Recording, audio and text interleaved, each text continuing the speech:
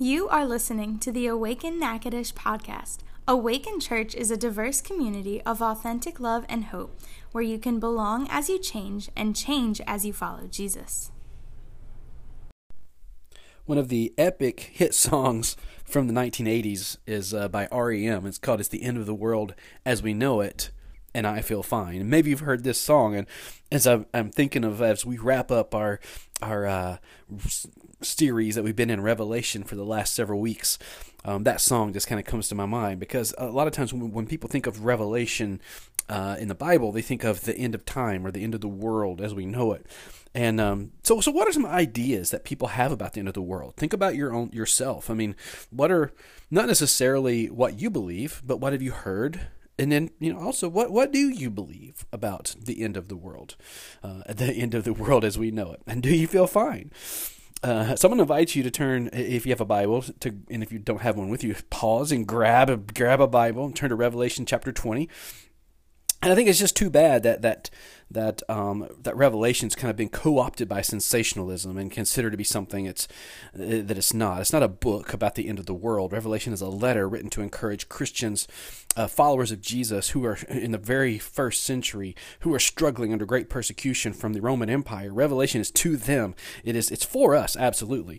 But Revelation is about the fulfillment of the first covenant, the end of the first covenant, the fulfillment of that, and between God and the descendants of Abraham, Isaac, and Jacob, and establishing a new covenant with all people, with the Creator through Christ Jesus. The new covenant is for everyone, and the new covenant is forever. That's what it's all about. So last week I shared that I firmly believe that history shows that the events and characters of chapter 6 through 19 of Revelation, this letter, were actually fulfilled by 70 AD when the temple in Jerusalem was destroyed by the Roman Empire.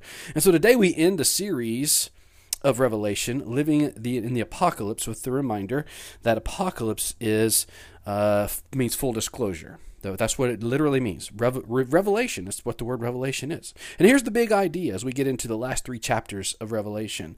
Those who persevere through the struggle are the true victorious ones. And that, other than Jesus is the Messiah, Jesus is the Son of God.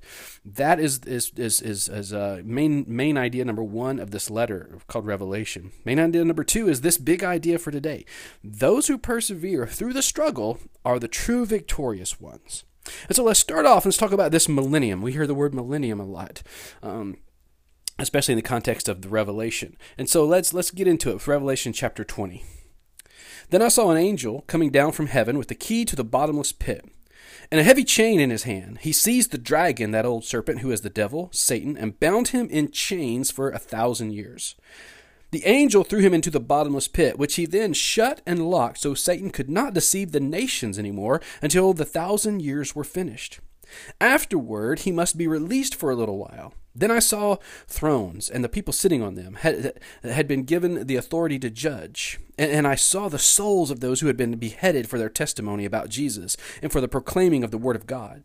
They had not worshipped the beast or his statue, nor accepted his mark on their foreheads or their hands. They all came to life again, and they reigned with Christ for 1,000 years. This is the first resurrection. The first of the dead did not come back to life until the 1,000 years had ended.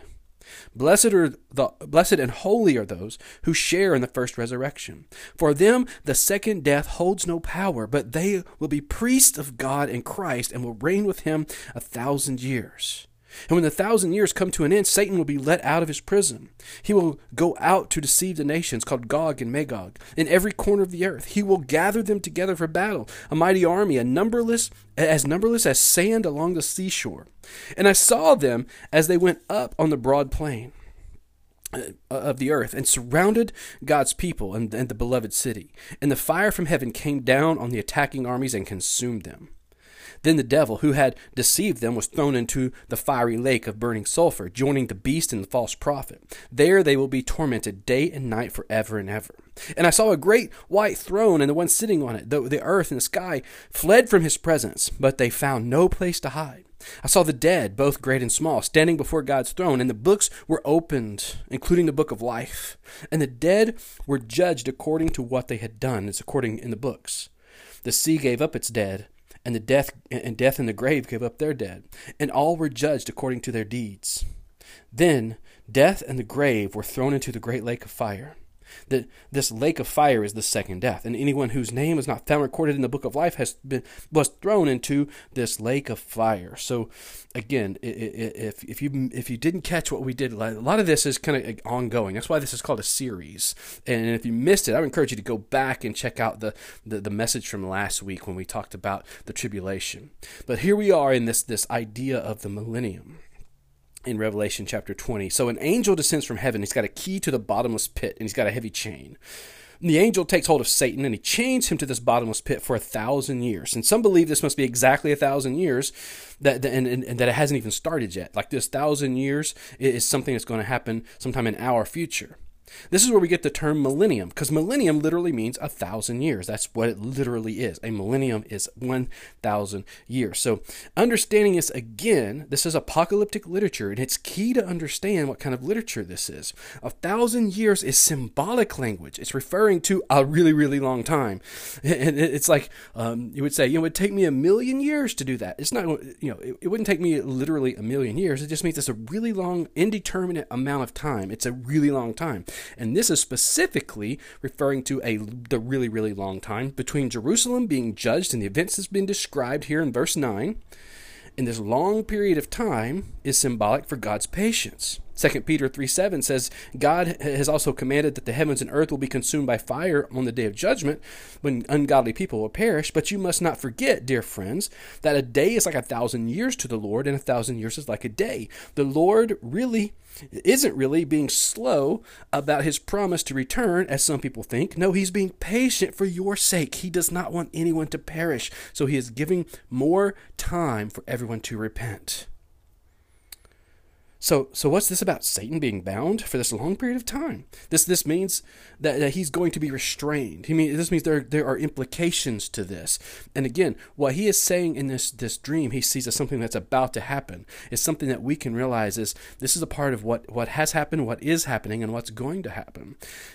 Because of Satan being bound, here's the implications. It's right out of the scripture we read. Because of the cross, Satan cannot condemn God's people. Because of what Jesus did on the cross, because of the crucifixion, because of the blood of the Lamb that was slain, Satan cannot condemn God's people. A second thing is, because of the ascension, this is Jesus going up. We get the picture, ascension, going up into heaven, going into the presence of God, the spiritual realm. Satan can no longer enter God's presence. Because of this, because of the ascension, this is what it's saying here. This is the third heaven it mentions. So this is God's presence. It's not layers in the sky. It is it's a description or a metaphor for God's presence. Satan can no longer go into God's presence. He can't come before God like we read about in the scriptures, how Satan comes before God with judgments and those kind of things. Now, and another thing is, because of Satan being restrained for this 1,000 years or this really long time, it's a fulfillment. Because of this, it's a fulfillment of the old covenant, because the first covenant. Satan cannot prohibit the nations, which means people groups, from turning to God. Satan cannot prohibit the people, any people group, from turning to God.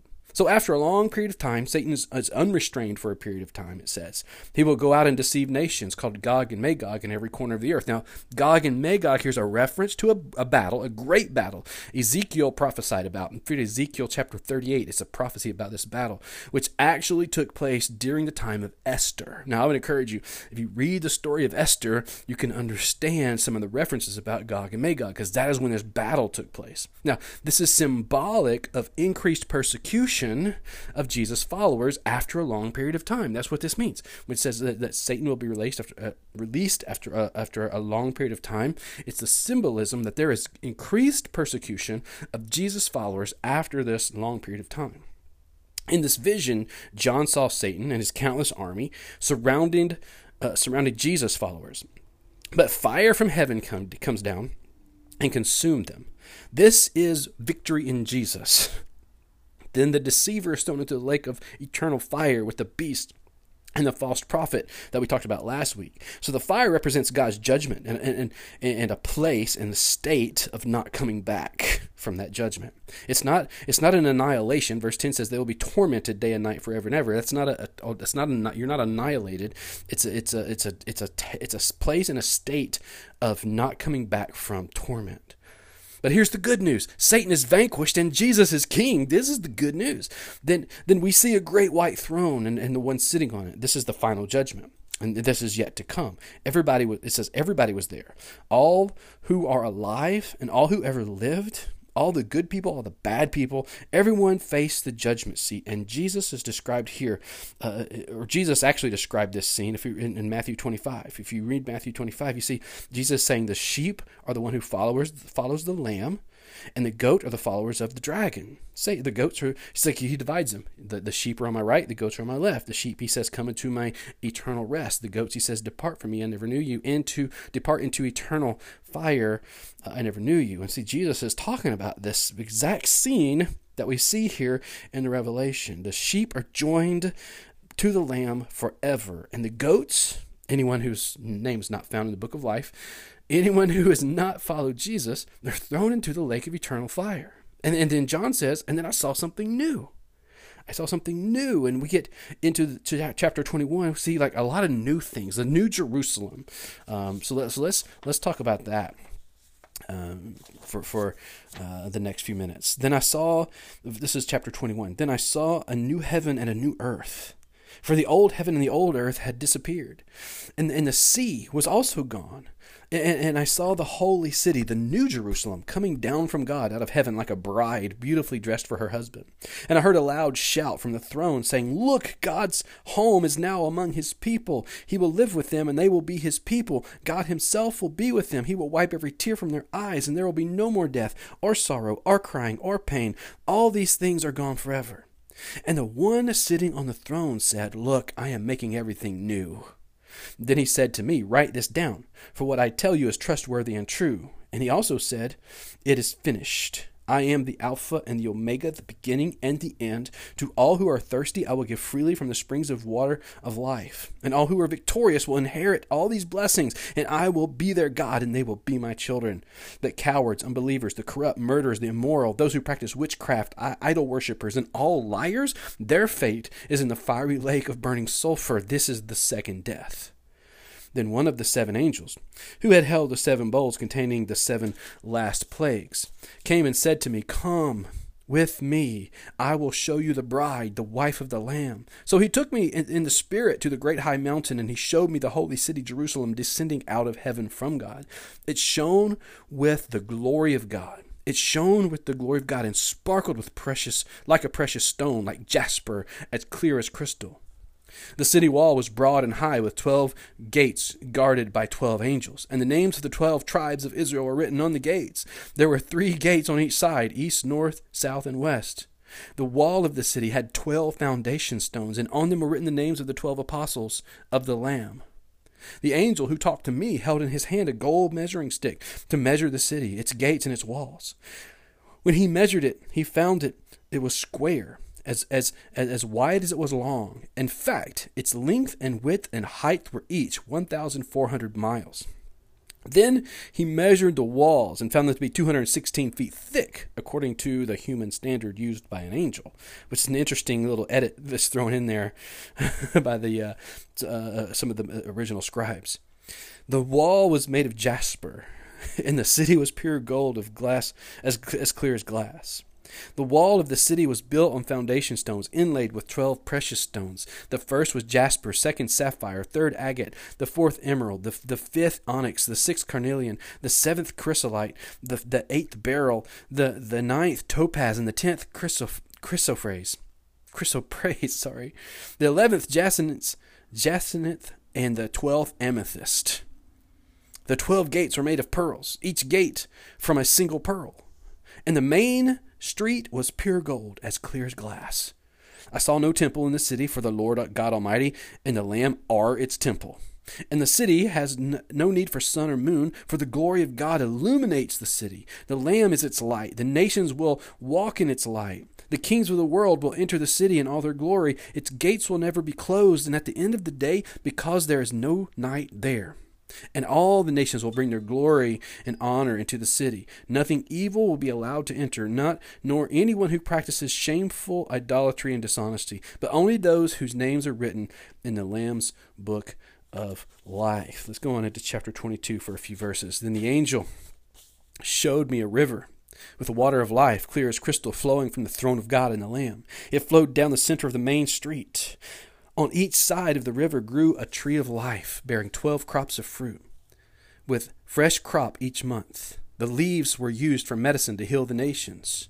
No longer will there be a curse upon anything, for the throne of God and of the Lamb will be there, and his servants will worship him, and they will see his face, and his name will be written on their foreheads, and there will be no night there, no need for lamps or sun, for the Lord God will shine on them, and they will reign forever and ever. And then the angel said to me, everything you have heard and seen is trustworthy and true. The Lord God, who inspires his prophets, has sent his angel to tell his servants what will happen soon. I feel like I need to keep reminding us that this is symbolic language, that there's a lot of metaphor in here, a lot of symbolism. He says, I saw a new heaven and a new earth. The old ones were gone, and so is the sea. See, heaven refers to the sky. It's not talking about a new the house, God's place, wherever God's house is. Heaven, it's the heavens, it's the skies, the earth, and the sea. All show that God is making all things new, as he uses the sky above, the heavens, the earth, and the sea as a symbol. God's making all things new. The sea was also gone, it says, which for somebody like me who I have such a love for the ocean. I love the ocean.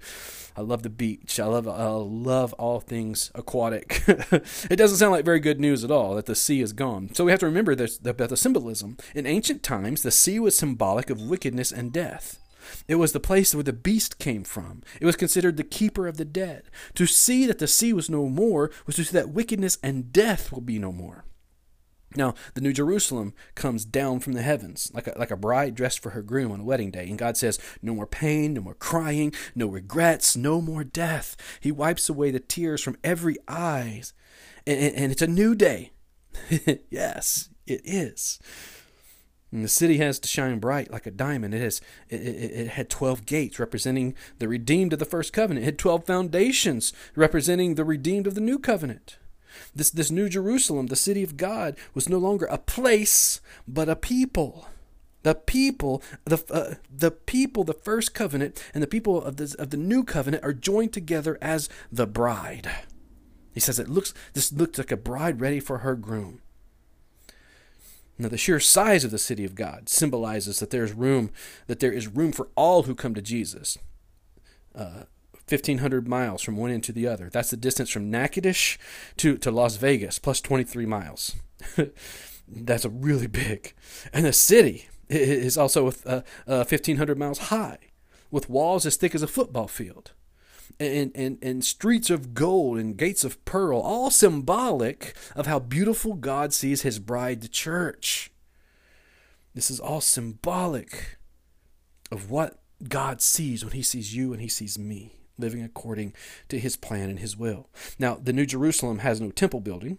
The Old Jerusalem is all about the temple building, the place where you go to make sacrifices. We don't need a temple because we have the Lamb who has been slain for our lives.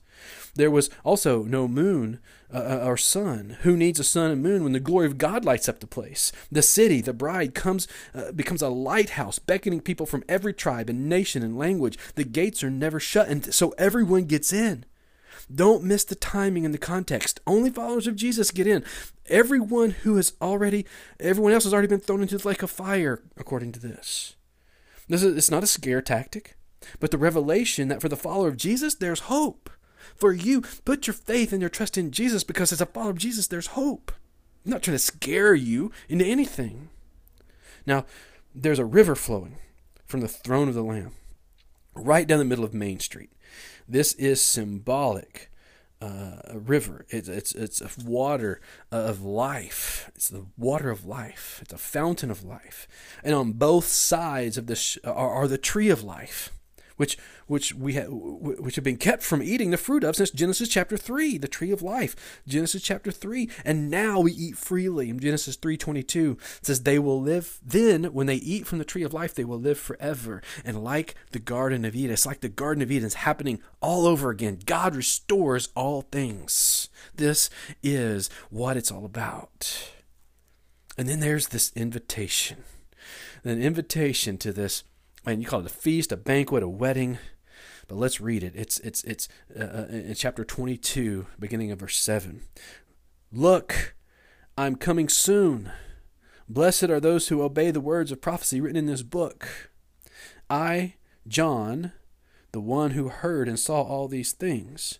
And when I heard and saw them, I fell down to worship at the feet of the angel who showed them to me.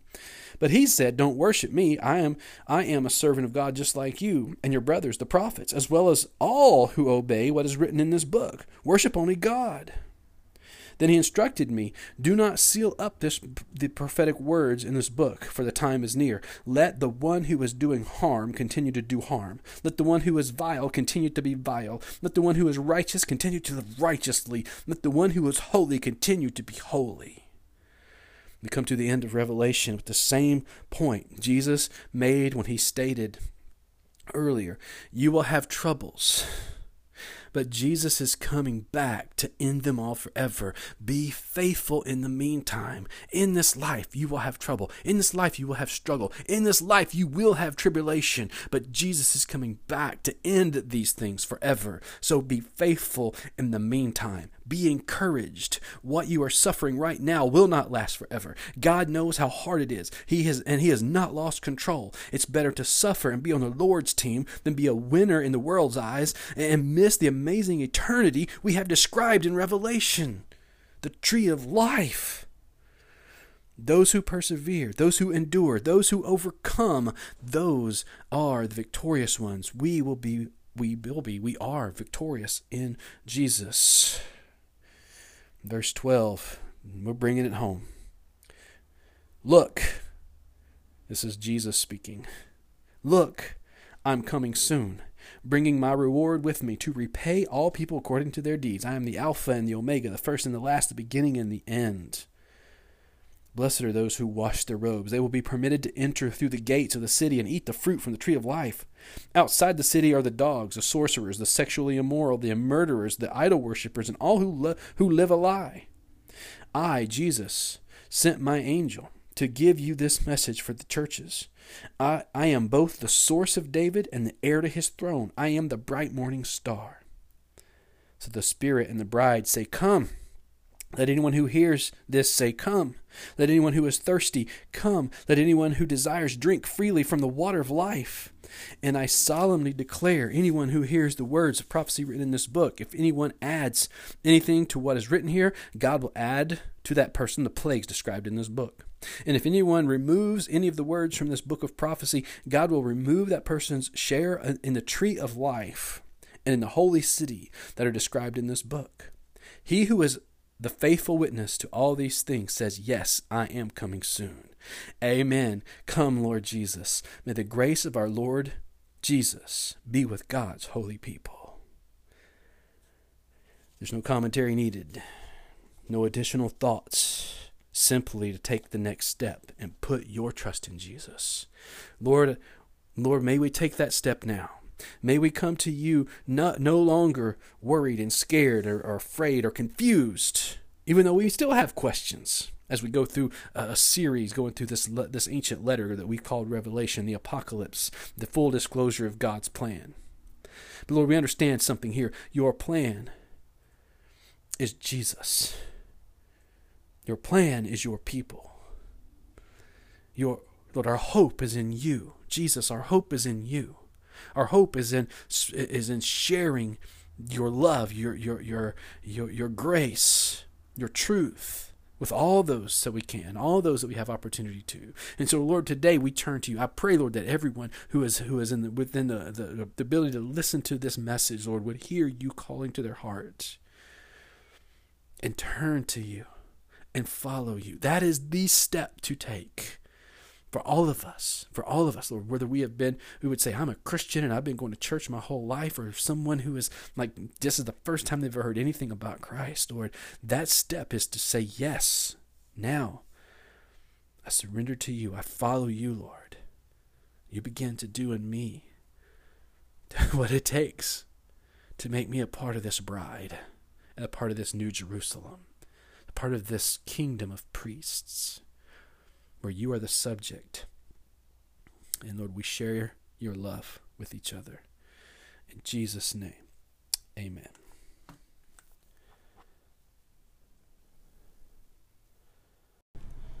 Thank you for listening to the Awaken Natchitoches podcast. It's our hope that you have been encouraged by today's message. Find out more about Awaken Church at awakenla.church or find us on Twitter, Instagram, and Facebook at Awaken Church LA.